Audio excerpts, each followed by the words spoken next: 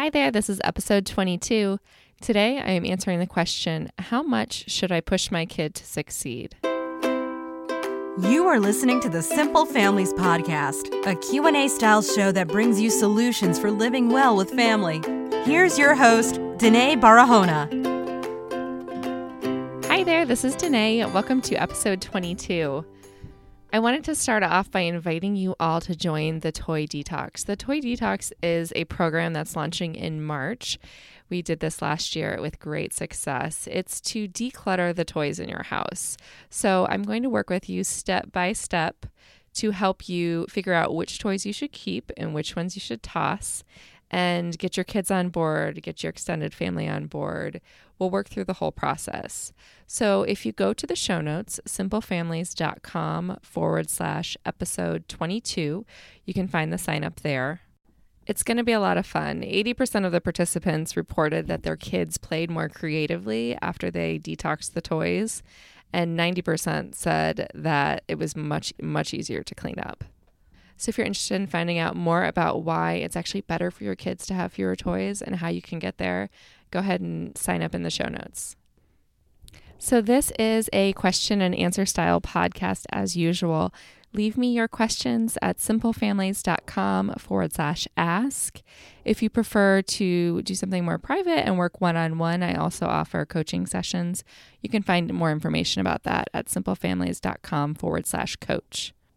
Today's question comes from Desta in New Mexico. She writes, "My 4-year-old daughter seems to think that she can't do anything new and slightly challenging. She complains that it's too hard after just barely beginning the activity or even at the mere suggestion that she try it. And she doesn't want to stick with it and keep trying. We give her plenty of praise and try not to be critical of her attempts. Is there anything else we can do to encourage her? Should we let her give up immediately as she wants to and just come back to it another time? Have we possibly praised her too much for little things in the past, and now she wants us to praise and push her along nonstop?"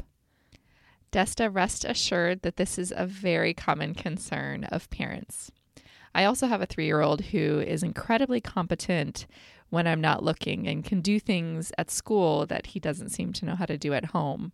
I'm going to start by dividing this into 2 parts.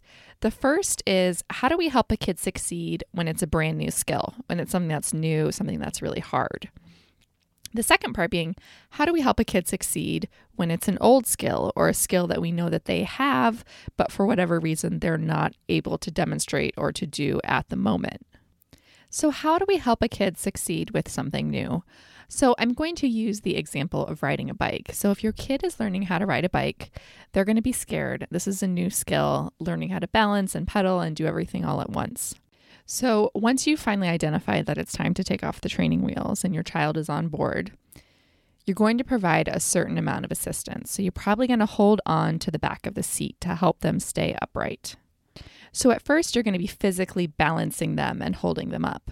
But as they get better, you're just going to be holding lightly onto the seat until finally you've seen that they have developed the skill and ability to do it on their own, and you're slowly going to let go of the bike and let them ride on their own. This means as parents, we're always observing. So we're trying to figure out how much help a kid actually needs. What skills do they actually have? And how much assistance do they need from us? You don't want to keep holding on to the back of the bike when they can ride the bike on their own. So you don't want to keep giving assistance if this is something that they can do on their own. So when it's a new and difficult behavior, please, by all means, provide the support that your child needs. The best way to determine how much support they need is to observe them. So as with any other part of parenting, our job is to help and provide support and then to slowly fade ourselves off when kids start to get the hang of it and they can do it on their own. So that brings us to part 2. So after you've provided that initial support and teaching and your kid seems to be getting the hang of it, what do you do to help a child succeed when it's something you've seen them do before or something that you know that they do at school or in another setting when you're not around? So when I try to understand kids better, it often helps me to use adult examples to compare these situations. So a couple of weeks ago, our garbage disposal broke. And typically in our house, when the garbage disposal or something like that breaks, I lean on my husband to take care of it and to fix it. But in this particular day, my husband wasn't available. He wasn't home and the disposables broke. So I called him and said, what am I supposed to do? The garbage disposal's broke. And he said, well, I'm not sure what I'm supposed to do about it because I'm out of town.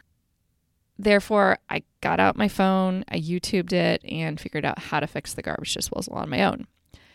Now, had my husband been there, I wouldn't have done it by myself. But the fact of the matter is, when push came to shove, when I had to figure it out for myself, I was able to. So when your child is attempting to do something that they've done before, something that they already have a pretty good grasp on, and you're confident that they have the ability, my best advice is to make yourself disappear. So go to the bathroom, walk outside, whatever you need to do, but don't hover over them. Don't hover over them, encouraging them. Back to my garbage disposal example, if my husband had told me, you figure it out, and then he hovered over me saying, okay, you got this, you can do this, I think I would have been just incredibly irritated. And I would have said, why don't you just do it? You're standing right here and you know better than I do how to fix this kind of thing.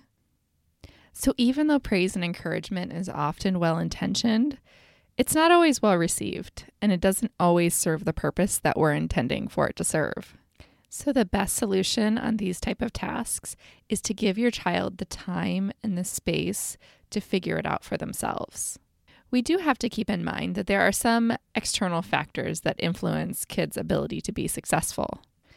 So let's say your kid knows how to tie their shoes, but they were up until midnight last night and they're really exhausted. They haven't had lunch and it's time to put their shoes on. All those external factors are going to make putting their shoes on a lot harder today because even though they know how to do it, it's still hard. And it's even harder because their frustration tolerance is at an all-time low. So do try to be sensitive to the fact that even though you've seen a kid succeed and you've seen them do something once, it can still be difficult and they can still need our support. And we do want kids to be set up for success. So the take home for today is to be available to provide support for new and difficult activities. However, when it comes to something that you know your kid knows how to do and they're pretty capable of, try to fade yourself off and make yourself disappear so that they have the time and space to work at it and succeed on their own. I hope you've enjoyed this episode. Please jump over to simplefamilies.com and sign up for the email list so you can stay in touch with the blog and the podcast and all the updates of what's going on. Be sure to hit the subscribe button so you get all the new shows as soon as they come out. And thanks for tuning in.